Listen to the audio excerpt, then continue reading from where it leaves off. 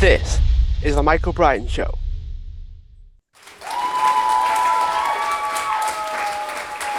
Hi everyone, welcome back to the show. And today I'm joined with Kirk Anderson, who's a CEO, a certified fitness coach, and ISSA nutritionist. So we're talking all things food, nutrition, and how busy people can transform their health. So Kirk, thanks for joining me.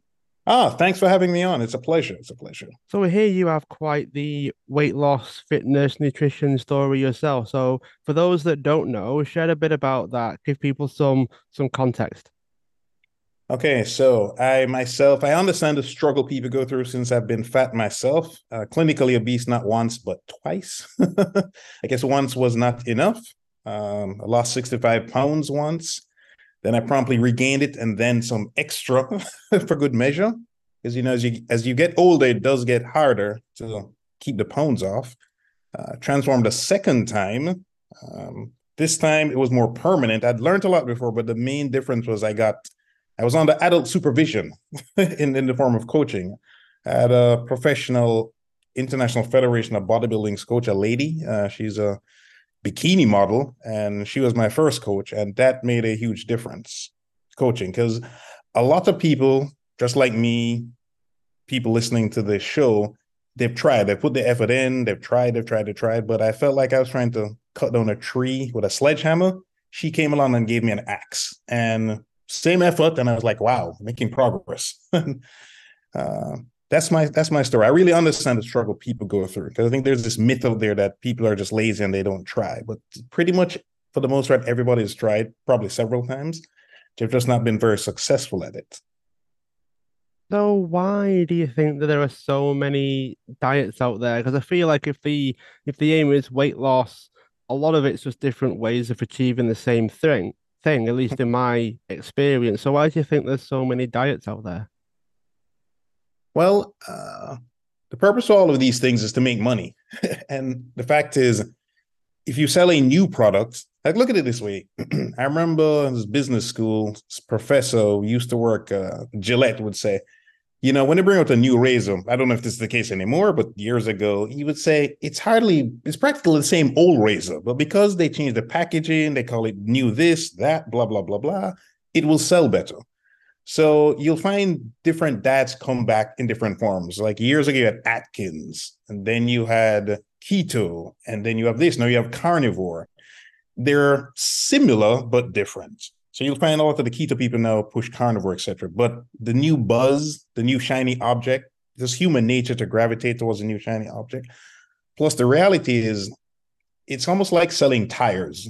When you buy tires for your car, they're going to wear down, then you buy new tires. Similar with the diet industry, in a sense. They sell diets, or just individual people are selling these things. But if people were permanently successful, then they would have nothing to sell. That's just a harsh Yeah. reality. Yeah, it's making me think that because it's human nature, sometimes there's always going to be people out there that will want these things, that will buy these things, that will gravitate towards this in some kind of attempt to be healthy and to Mhm. take care of themselves. But is there anything that's more guaranteed to work? I get the impression that a lot of these are based on certain principles, certain things that we know that work. So what are those things? Well, the number one thing is consistency. The good news, and this is true, and it's been shown in many studies, is that all the diets work. There's literally no real statistical difference between them. That's why somebody will say, man, this is what worked for me. You got to do ABC. And another lady will say, you got to do this. 1, 2, 3 worked for me. The key is the consistency. The problem is people are not consistent. And the root cause of this is they're not creating a habit.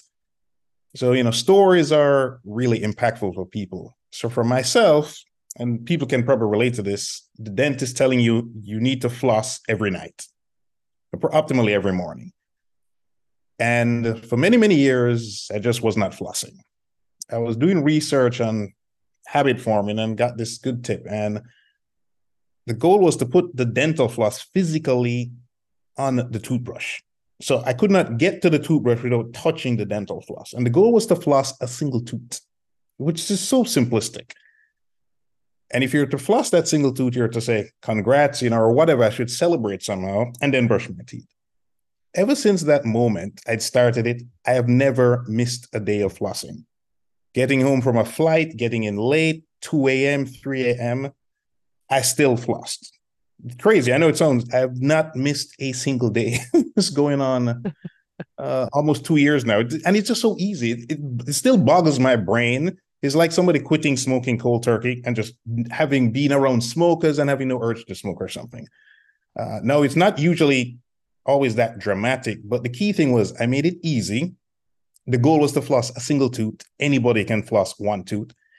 I made it easy in the fact that I had to physically put my hand on the thing to move it out of the way to get to the toothbrush. So there's no avoiding it, right?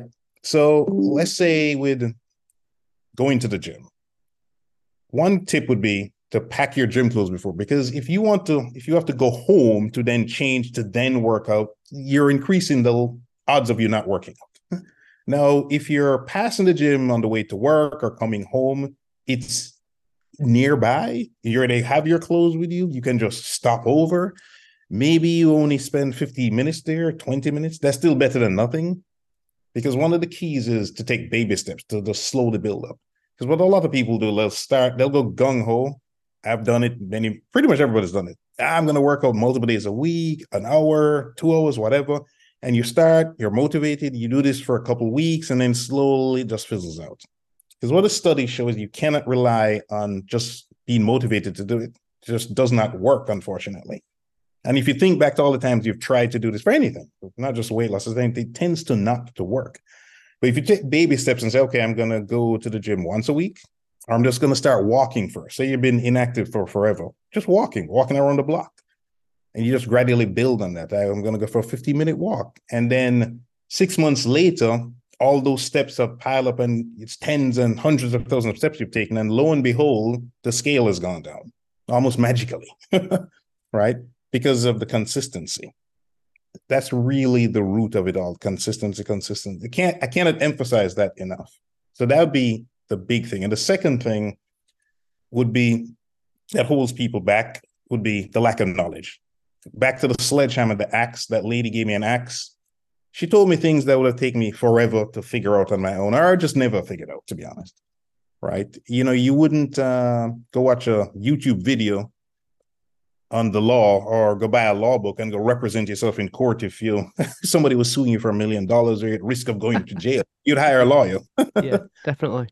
You should just sit back and think to yourself, I've tried this thing many, many times. I'm in my 30s, my 40s, my 50s. I've never gotten it right. Why should I not just go hire a professional? You do it in everything else in your life, right?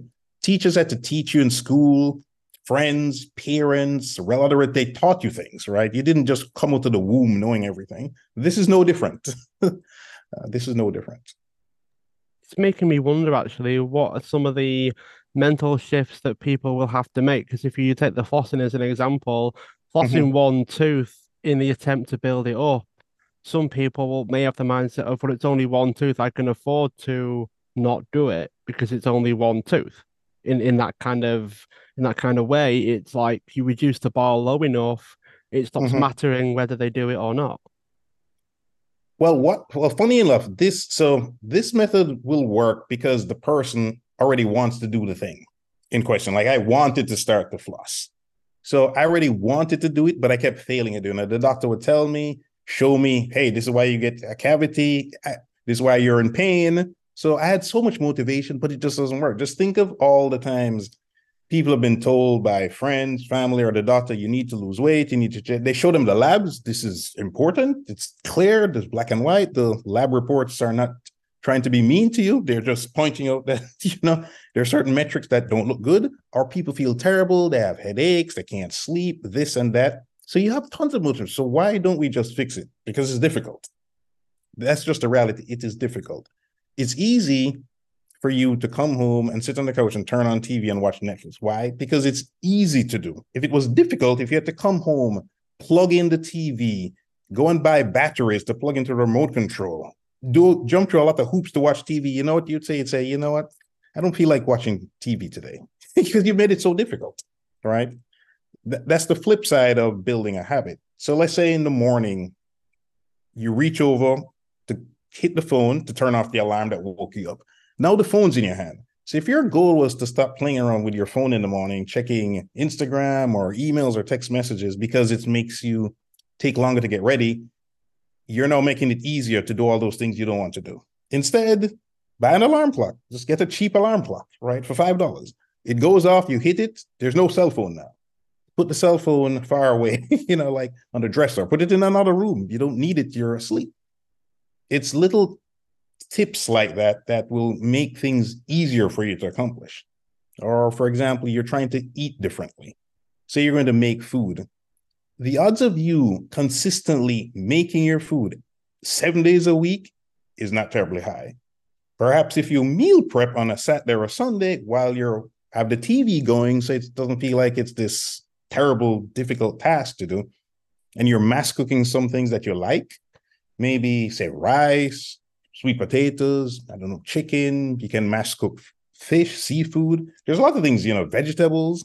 You just shove it in your fridge. Then that day you get home from work or from school, you're tired. You know what? The food is right there. I remember many years ago, this lady gave me a tip. She said a trainer had given her. And the tip was, if you don't know in the morning, like right now, we're having this interview in the morning. If you don't know now what you're going to eat for dinner, you're going to eat bad. And it always stuck with me. Ironically, I was fat back then. I wasn't working out or anything, but it made so much sense. It was like, that's so brilliant. If you don't know now what you're going to eat later on, because when you're hungry, you're just going to get whatever. So you're kind of setting yourself up to fail in a sense, right?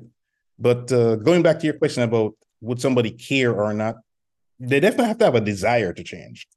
My whole thing is that the desire is not enough. That has been shown many, many times in many facets of life. The desire is not enough. It's actually a very good point when you break it down that little bit in the way that you said with trying to set yourself up to succeed by making I guess, the barrier for success quite small. Like it's one tooth, Yes. it's going out for a walk, it's how do you make it so hard to fail? And I also like the way that you positioned it hard to avoid it as well. So you make it Yes. hard to avoid doing it, which I think is important because so many people would likely try to avoid something that's new, something that might hurt a little, something Mm-hmm. they might struggle with recovering with afterwards, especially if they're quite new. All of those things would make me think, okay, well, maybe they'll spend too long getting ready, or maybe they'll spend too long on their phone, and then, oh, it's too late to go to the gym, or it's too late to Yes. go for that walk now because you spent too long procrastinating, sort of thing. Yes. I like how you focused on setting things up so that it's very difficult to avoid doing it. I quite like that. Yes. Yeah. You're trying to make it, and it sounds so. I remember when I started doing all that. So I did two things. One, I kind of reverse engineered what I had done myself, because when I was doing this research, like, I'm doing some of this stuff. So, for example, I'm looking now, I can see to my kitchen, I have some supplements over there. What I do when I take those in the evening, I physically move them forward on the counter so I know that I take them, or took them rather. There's some multivitamins that I have upstairs. In the morning, I just grab this the bottles are empty, and I'll just put the tablets for the week, for the 7 days. So I just grab one in the morning and go. But it's something that I can't miss. My eyes have to see them, right? And when I go into the bathroom, the toothbrush is there again with the floss. I'm just making it, because another thing they say that the things you normally do, you're trying to fit it into that routine. So let's say, for example, you have a habit of when you come home, you immediately go to the TV, for example, to sit down and watch the TV. Perhaps on the way there, you will put something to try to, so you do that, but you don't want to do that. So what you do now is when you finish watching TV, you put a remote control somewhere else. Maybe you put it upstairs. That sounds kind of crazy, but now you can't just walk in and just turn on the TV. You'll have to physically go upstairs, grab the remote control, come back downstairs and turn on the. So what you'll find is when you really, really want to watch the TV, you'll do that.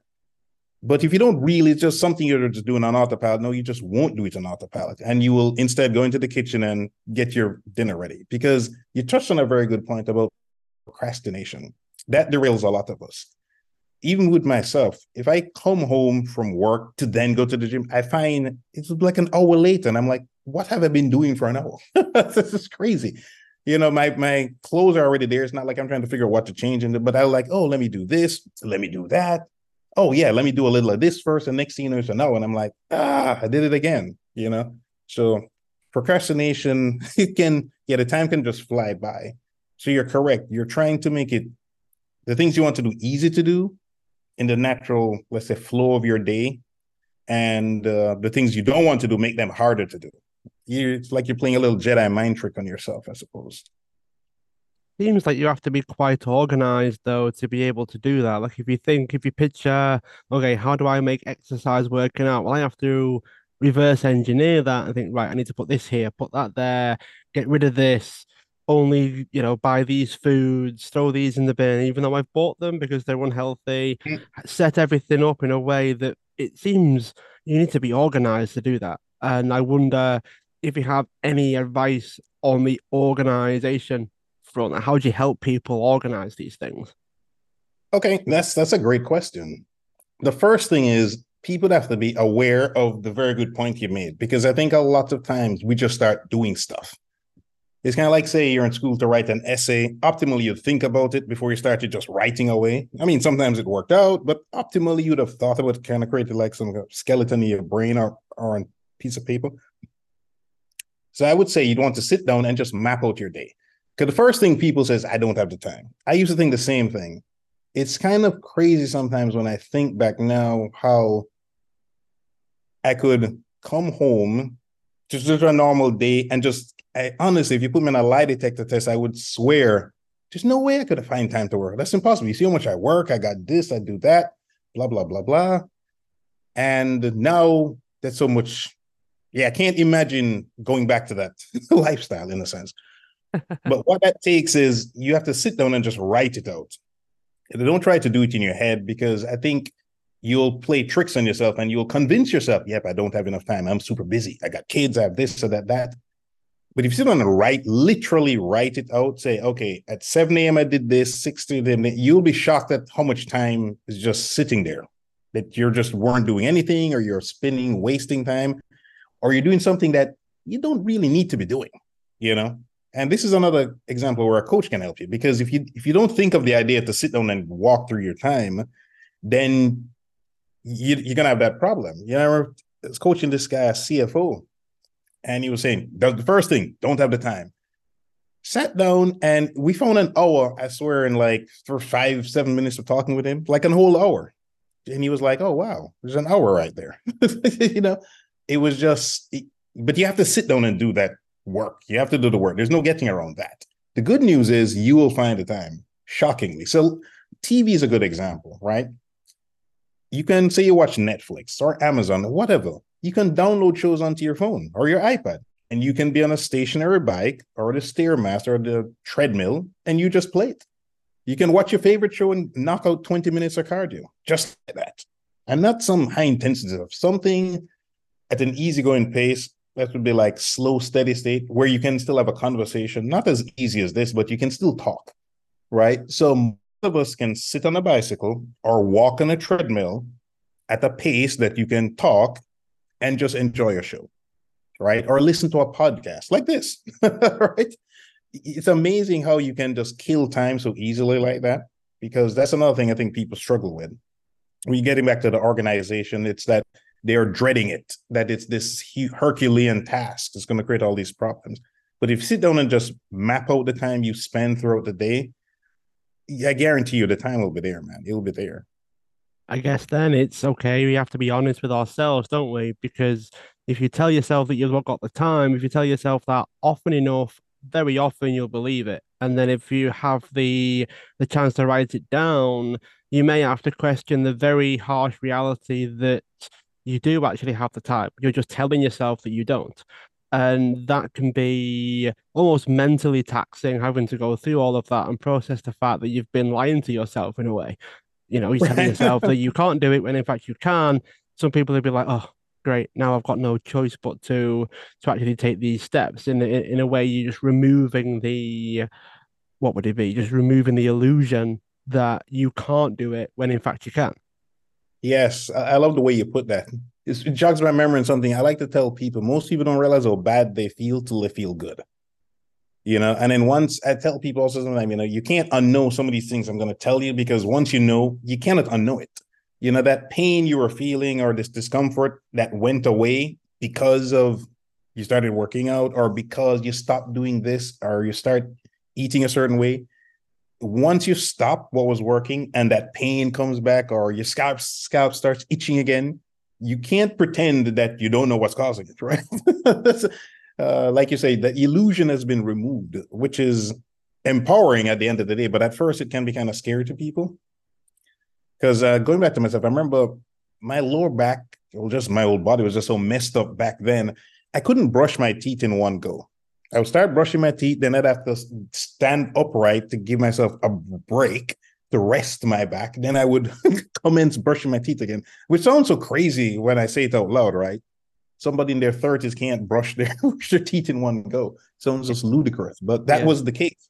It's not like I was disabled, or anything like that. I mean, it just sounds so crazy, but we just get used to living life like that's normal or something when it's not normal.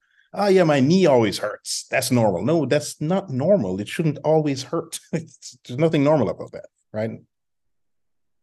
Yeah, it's a fascinating thought when you picture, okay, maybe people are just going about their day and just putting up with things. They're just accepting things. It's almost like the mental strength that comes with acceptance in a way, or settling for the way your life is, or the way your body is, or the way your diet is.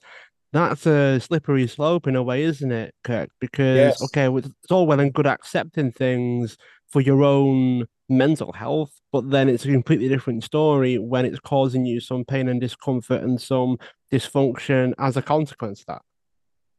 Yes, big time. And it really bleeds. That's a very good point because it bleeds into the rest of your life, right? It can affect your mood. You're tired all the time, or you're grumpy, or you're cranky. You're just not enjoying life, right? Here's an analogy I tell people sometimes. It comes back to the thing where I said about people don't realize how bad they feel till they feel good, till that pain goes away. In some ways, it's like trying to describe sex to a virgin. You can tell them there's this thing called sex. It's fantastic, right?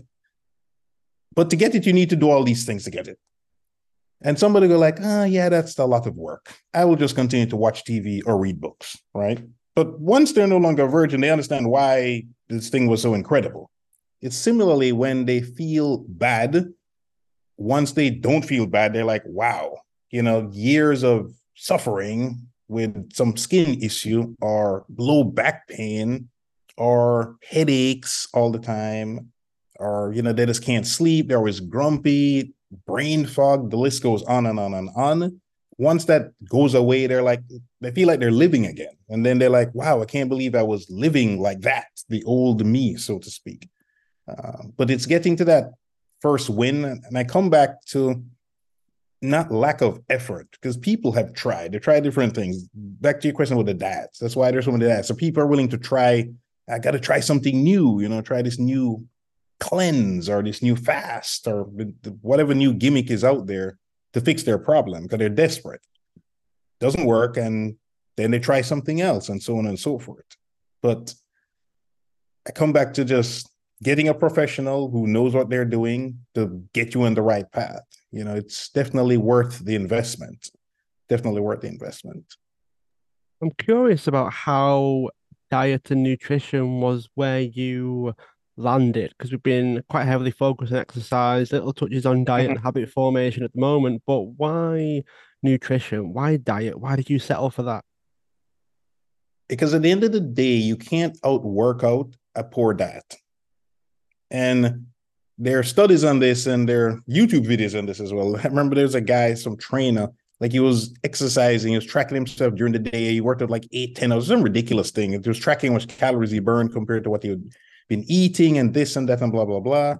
And if your diet is just terrible, you will be unsuccessful. And by terrible, I don't mean just say eating fries, burgers, drinking sodas or what have you. You can lose weight doing these things if you're in a caloric deficit. But the key thing is that is everything. Whether you're trying to lose weight, that's just get rid of fat, or you're trying to build muscle, it's all diet related. It doesn't matter how much, just think back to all the times or better yet, let's look at people who are in the gym. That's probably a better example, more realistic. Let's think of all the men and women you've ever seen in a gym setting or running, jogging around the place or whatever that don't look really, really good or don't look good. They're putting in the effort running or lifting weights or what have you. And you may see them frequently doing this, regularly, consistently doing this, but their body isn't really changing. Diet related. There's something wrong with their diet. Something is off there. I remember when I was transforming the second time, there was this lady, a young lady, slim fit. She would wear like a two-piece workout outfit. She was always on the elliptical and then this kind of like a Stairmaster thing. And she'd be on that thing like an hour and a half, sometimes 2 hours. And I literally over many months watched her put on weight, gain weight. She had to be in her early 20s. And it just boggled my brain at the time. I was thinking, like, how is this possible, man? I've seen this woman just working out, sweating, killing it, crushing it in the gym. But something was off with her diet. I'm pretty sure she wasn't eating enough food, right? Or she was eating too much food.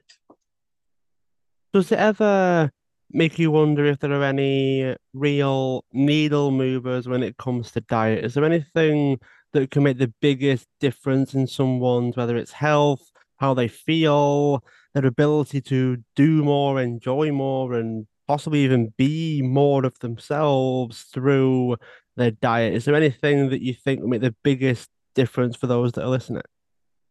That's a great question. So first, you'd want to figure out, you'd want to sit down and create like a food log. A lot of people don't want to do this. I personally used to resist doing it myself because it's like, this thing is restrictive. I don't want to have to record what I eat. You can do that either with just pen and paper or just get an app. The apps are so easy to use now. You can hit like a barcode option, the scan, it just populates the app, or you can search in the app once to find whatever you're eating. You might need to get a food scale just to measure the things as well, or just do an estimate. Because imagine you jump in a car and you're trying to drive from point A to point B. Your speedometer doesn't work. You have no gas gauge doesn't work. You have no GPS. You don't have a radar detector. The odds of you getting from A to B is slim because you just don't know where you're going. And if you have no clue as to how much you're eating, then you can't course correct. You don't know if you're eating too much or too little. If the scale went down, what did you eat to make it go down? If it went up, what were you doing? You're just guessing. You're just, just guessing, basically. And eventually that will just not work. So that'd be the first thing. You have to have an idea of how much food you're eating, like just the calories, the amount of calories. And calories do matter at the end of the day. And it is like a famous study, I think they call it the Twinkie diet. There's like some professor where he was just eating essentially Twinkies or just that kind of food, but his caloric intake was so low, he lost a ton of weight. So I'm not telling people to go to and eat Twinkies. That's not healthy, obviously. But the point being, calories do matter, no matter what anybody wants to tell you. Some people say, but I cut my calories and I didn't lose weight. Well, did you really track it? Because the studies show when people just try to guesstimate that they tend to be pretty off, way off. So they may think they were eating 1,500 or 2,000 calories, but they were eating 2,500 or 1,800 or whatever the case may be. So that'd be the first thing. The second thing is you'd have to start paying attention to how foods make you feel. So we have the calories on one hand, and then we have, let's call it the quality. And this is going to vary person to person. There's no one size fits all. It's one of the things you may find. Let's say you have some kind of a skin reaction or you have headaches sometime. If you start trying to pay attention to how you feel when you eat certain things or drink certain things, like for me, for example, California wine sometimes make my sinuses go crazy. I don't know why this is, but I've noticed this. I tend to try to get wines from Europe. I don't know what it is with the grapes, but I tend to have less issues with those. I remember my brother, I got him to quit pizza for a while, for like a month or two. And then when he reintroduced it, he had this massive flare up on his scalp. So I figured out that, yeah, his dermatitis, psoriasis stuff was something in that pizza was creating the problem for him. So he changed. So you kind of have to play around and experiment with it because it really is on a case by case basis. But on one hand, to keep it simple, in terms of losing weight, you have to have an idea of how many calories you're consuming. That's the first thing. Second thing would be, again, the quality. And with the calories, surprisingly, sometimes it could be that you're not consuming enough calories. Like this lady that I helped lose weight, she lost about 60 pounds. I increased the amount of food she ate by 80%.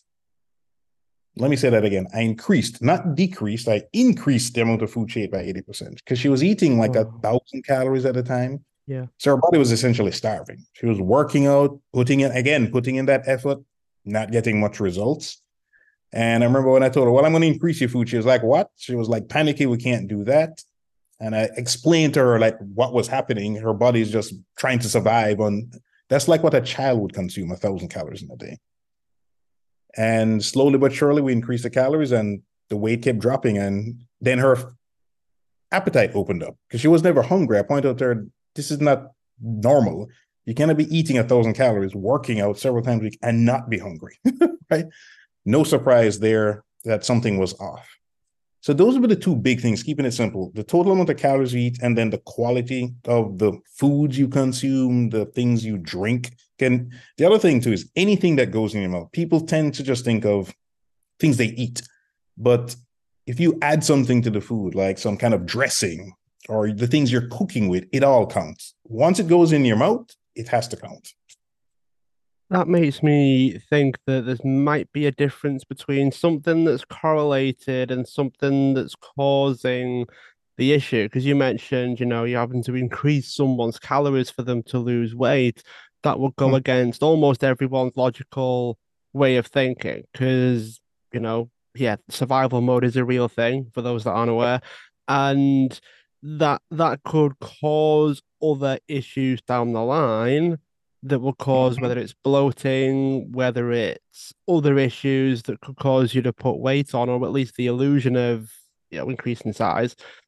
That's difficult for some people to wrap their head around. But then the diet alone, the reduced calories might be causing something. And then when you increase that, the cause then goes away, which allows them to do other things, which might be, I don't know, you increase the calories, they've got more energy, they work Yep. out more, that sort of thing. So you almost cause this cascade of, okay, they're healthier, they're feeling better because they're eating more, they're eating better. Then they start running, or they start working out, or they start doing other things that help keep the weight down while they're increasing their calories. So they just feel better. Talk to us a Yes. little bit about those kinds of things, the cascades, the causation versus correlation, because some people would have a hard time wrapping their head around that.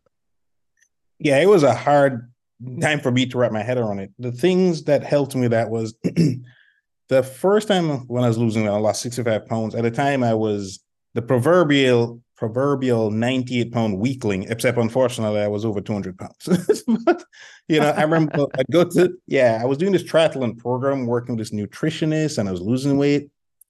And occasionally I would go and lift weights. And to show you how weak I was, the barbell with no weight on it felt heavy. And the most I could put on it was like 10 pounds on each side, I like to say. I remember I would warm up with the barbell, then I'd put like 5 pounds and then 10 pounds.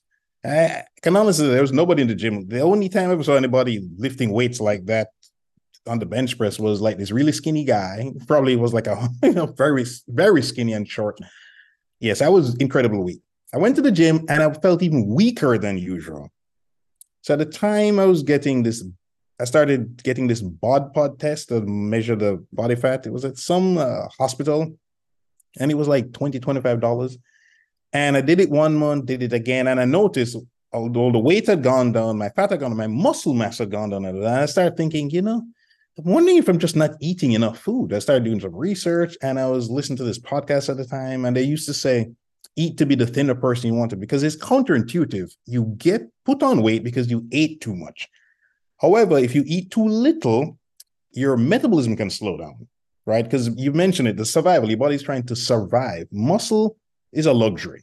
Your body will shed muscle if necessary, right? It will cannibalize muscle if necessary to survive. You don't give your body enough food, you know, it will just start to cannibalize itself, right? The metabolism will slow down. So when I did my resting metabolic rate test, so for those of you out there, basically, it's a way to accurately calculate how many calories your body burns just at rest if you're to like lay in bed all day. It was like 1,000 calories, a little over that, which is terrible. For a grown adult male to be burning 1,000 calories a day, that is terrible. Later on, it had gotten up to, like say, 1,800 or something after I lost a bunch of weight, but still was not optimal, I would say. Actually, didn't even get that high. I think it was like 1,600 something. But that was what was happening then. Fast forward many or several years later, I get fat again. I knew to go do that test. So I did it. And no surprise, it said like 1,100, which was terrible. Today, it's 2,000 calories. What that means is if I sit on my butt all day and literally did not move or just lay in bed, I would burn 2,000 calories. Now, this gives me a lot of leeway in terms of the amount of food I can eat. So I eat like roughly 2,800 calories a day, 3,000 calories a day, and my weight stays between like 185 to 190, just fluctuates. So when you yo-yo dieting over the years, trying to lose weight, you lose some, you regain, blah, blah, blah, blah. This stresses out your body. So over time, you can find, and you see this with the Biggest Loser. If you Google it, there's some research that's been done on this, where when they track these people over time, they found that their resting metabolic rate had significantly decreased, which is problematic, right? It's kind of like, say you lose 20 pounds and 15 of it was fat. When you regain the 20 pounds, it's 100% fat. And this is one of the ways you get fatter over time. It's like a vicious cycle. You lose some weight, you regain it, and you're damaging your metabolism each time you do this yo-yo dieting, which I had done, and I knew about this. So when I did that, and it's exactly what you said, as you get more food, it's almost like the rich getting richer, right? You have more food, your body's like, oh, things are going well. We can now build some muscle. We can burn some fat. We'll shed some fat. We'll start to turn on the lights in the factory again, start cranking things up, turn up the furnace because we're getting our raw materials that we need to function, essentially. When you're not getting those things, your body's just trying to survive. They're in crisis mode. Like your body doesn't know the difference between you sitting at home purposely not eating and you in a jungle somewhere not eating because your tribe got wiped out and you're alone and you can't find any food. All your body knows is that it is very stressed out and it's going to try to survive, right? If somebody's stuck on a desert island, they're not going to be with a ton of muscle. Their body's just going to try to survive. You see it in extreme examples. If you go and look online, people in bad situations, let's say in like some terrible prison situations where they'll be emaciated or in famines, if you're not feeding your body, that's what your body's going to do to survive. That's what it's going to eventually be like, in a sense. That makes me wonder actually if because you can eat more calories, but not necessarily change that situation there where you feel better, you feel happier, you feel like you can do more, be more, achieve more, and then that causes the cycle to be in your favor, as you said. But then if you're not eating the right foods, you'll always sort of just maintain that cycle while eating more, which is probably a recipe for disaster. What Yes. things can we eat then? Like what are the options? What are the foods that will help us do this? Because you can feel fantastic and eat not as Mm-hmm. much, or you can feel terrible and eating more. I'm thinking, Right. things that maybe don't have a lot of nutrients in them, are things that are a little bit weak in terms of what's actually in the foods. So Right. what are our options? That's a great question. And it can be very complicated for people. One of the ways to keep it simple is it comes back to the tracking. So if you're looking at the macronutrients, you have three. You got protein, carbs, and fats. You need fat. There's some things called essential fats. You have to have them in your body. You have essential amino acids, which come in the protein. You need to have them. That's why they're essential to survival. And your carbs, you don't exactly need them, but they're great for energy. It's a preferred energy source, whether it's for your brain or for your body. You see this with athletes. And if you track your protein, your carbs, and your fats, that can help to guide you. So for example, let's say you like a particular thing that comes in a box that tastes fantastic because food companies, some ultra processed food, they've spent billions of dollars and over decades to research these things. So it's not an accident that it looks appealing, it smells, it feels, and like they always say, you can't just have one. You eat one of these things, whatever it may be, you just want to devour more. Now, if you look on the box and you calculate, hey, I'm getting X amount of protein, X amount of carbs, and you're tracking these things, now it will eventually force you touched on this earlier, to make it easier, it will force you to eat better, for lack of a better word. Because if it doesn't have much nutrients in there, you will, at the end of the day, you'll realize, man, damn, I hardly got any protein. For the whole day, I got 30 grams of protein and I weighed 200 pounds. That wasn't good. The coach told me I needed to get way more protein than this. So I'm going to have to eat less things out of that box. I'm going to have to eat more chicken, maybe more salmon, what have you, from vegan, something else, get vegan protein shake, etc. The carb numbers were through the roof. This thing in the box, it was giving me, 50 grams per serving.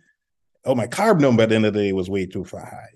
And this other thing I was eating, man, the fat content is incredibly high. So my fat is way too high.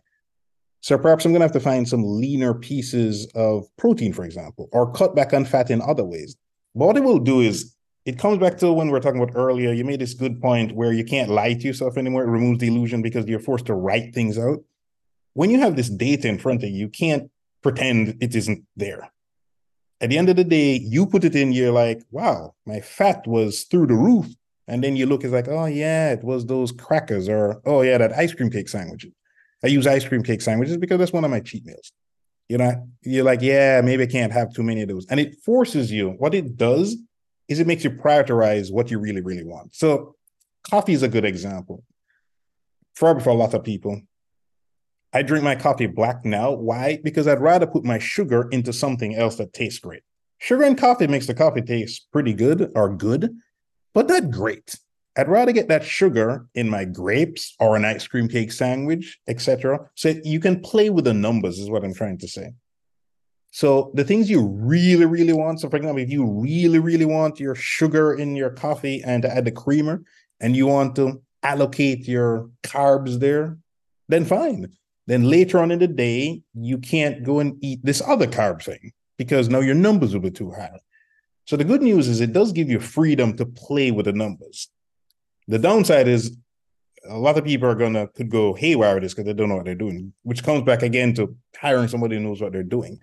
What I find, let's call it the opportunity cost. The amount of time it would take you to figure it out on your own, it's really not worth it.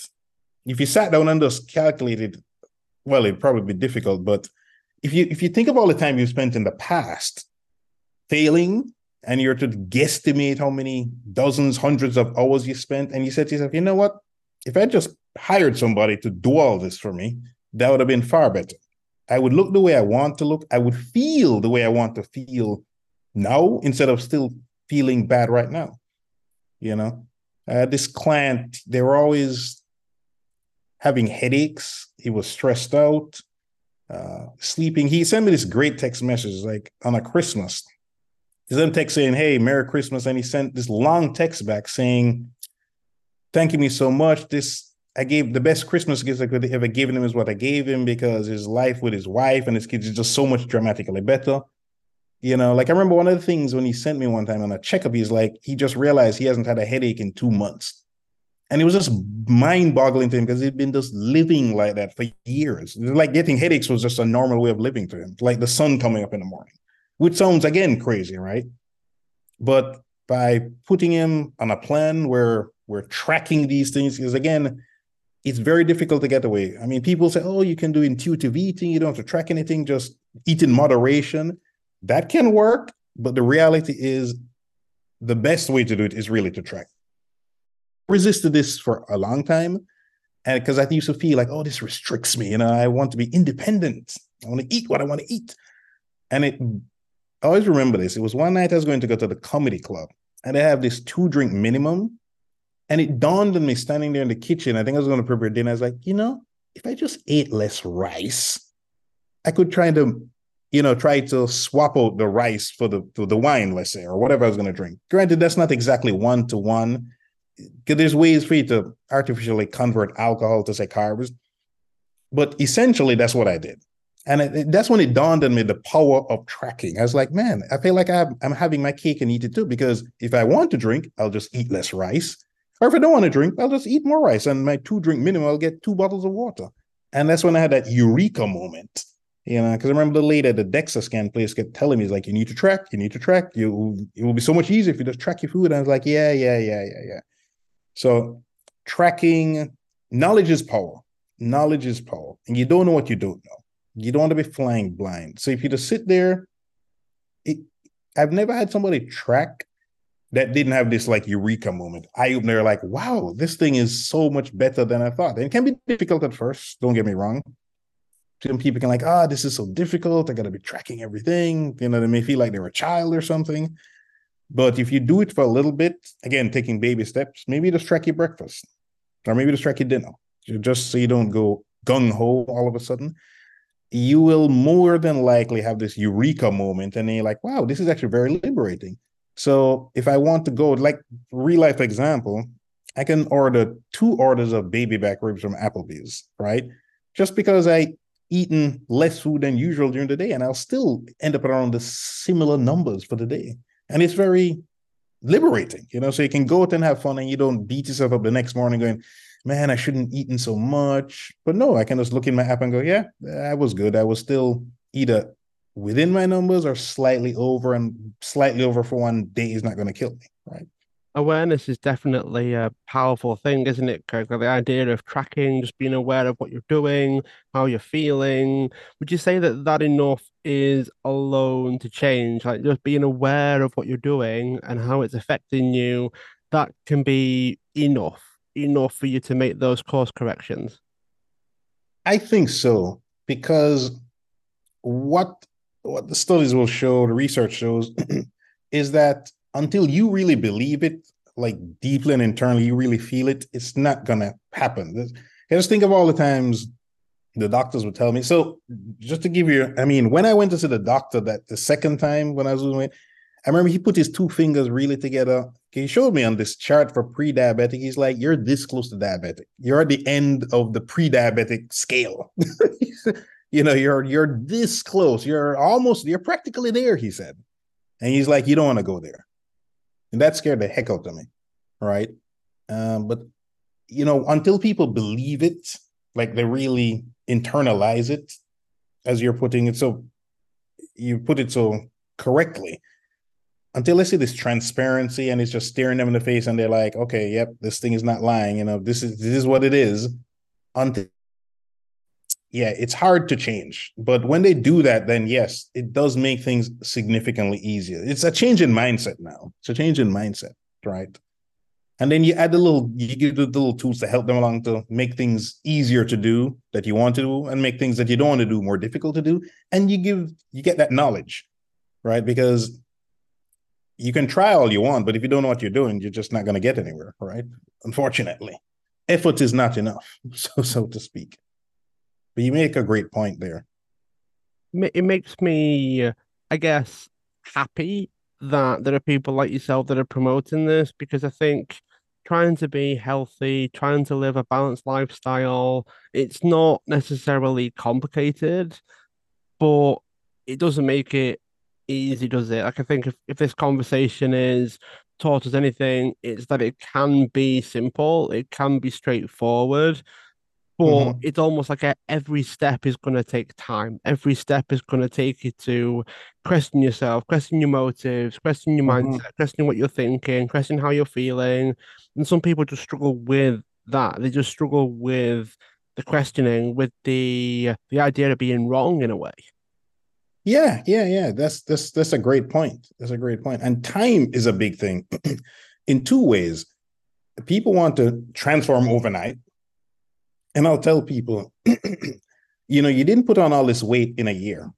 It probably took you 5, 7, 10 years. The good news is it won't take you 5, 7, 10 years to remove it, but it's not happening in 30 days or 3 months. And unfortunately, there's a lot of stuff out there being sold, promoted that point to this stuff, and it's clickbait, and it's very popular because they these people know what people want. If I can say, hey, you can lose 30 pounds in 30 days, yeah, I can put in some starvation diet and you lose 30 pounds in 30 days, but you will regain it 6 months later. I remember I had a client, he'd done something like that. Like he dropped like 60 pounds in 3 months or some craziness like that. And then he told me, yeah, he had gained it all back and he had gained 80 pounds. No surprise there. But unfortunately, these things are so popular. They sell very rarely, and they know people don't know because these people put up some picture of somebody losing, and they're like, man, if he did it or she did it, I can do it too. And they start from the program, the scale is dropping, they feel happy, but most of the time it doesn't really work. And the few times it does, again, they'll regain all that weight. On the other hand, the other side of the time equation, people can get in this rut where they're like, man, it will take me forever to transform. I'm in a bad shape. And this depresses them, and they just don't start because they're like, yeah, I could start working out, but yeah, I'll change a little, but I'll still feel unhappy with the way I look in the mirror, how I feel. So they either never start or they start with this defeatist attitude anyway. It's almost like it becomes a self-fulfilling prophecy that they will fail, basically. And I try to point out to them that, if you lost a pound a week, that's 52 pounds in a year. You'll be unrecognizable to most people. If you think about it that way, if you lost just half a pound a week, right, which is, again, pretty realistic, again, you will look dramatically different to most people, regardless of your weight, most people. You look noticeably different. You do that for 2 years, you will be super duper happy when you look in the mirror. But you got to take the baby steps. But I try to frame things that way because otherwise it can be just so daunting and overwhelming. It's like that old saying, how do you eat an elephant one bite at a time? But people look at the elephant and they go, man, and I've been there. You get frustrated and you just quit. And it's almost like a silent quitting. I would just stop. Or because gyms work financially because most of the members that are paying aren't really going. I was one of them. You just get automatically charged and you don't actually go to the gym. So you can get in that rut mentally, which again is where, a coach can help you there as well with the mental aspect, because you said it well, it's simple, yet not simple. it's both simple and complicated at the same time, right? Yeah, it is. I mean, I'm glad that we had this conversation, Kirk. I think we've helped quite a lot of people at least kickstart their health journey. So for those that want to get more involved with yourself, they want to connect with you, where can they go? How can they do that? Well, they can go to my website at Kirk D.A. Anderson. That's D, gives them my middle initials, actually. D as in David, A as in Anthony, Anderson.com. You can also find me on Instagram and on YouTube as well. But yeah, check out my website, KirkDAAnderson.com. Thanks so much for being a guest on the show. Those that are listening, feel free to subscribe, share the show, tell others, and also leave a review wherever you are listening into your podcasts. Kirk, it's been great. I've enjoyed it, and I look forward to keeping in touch. Thanks very much. No, thanks a lot. Thanks.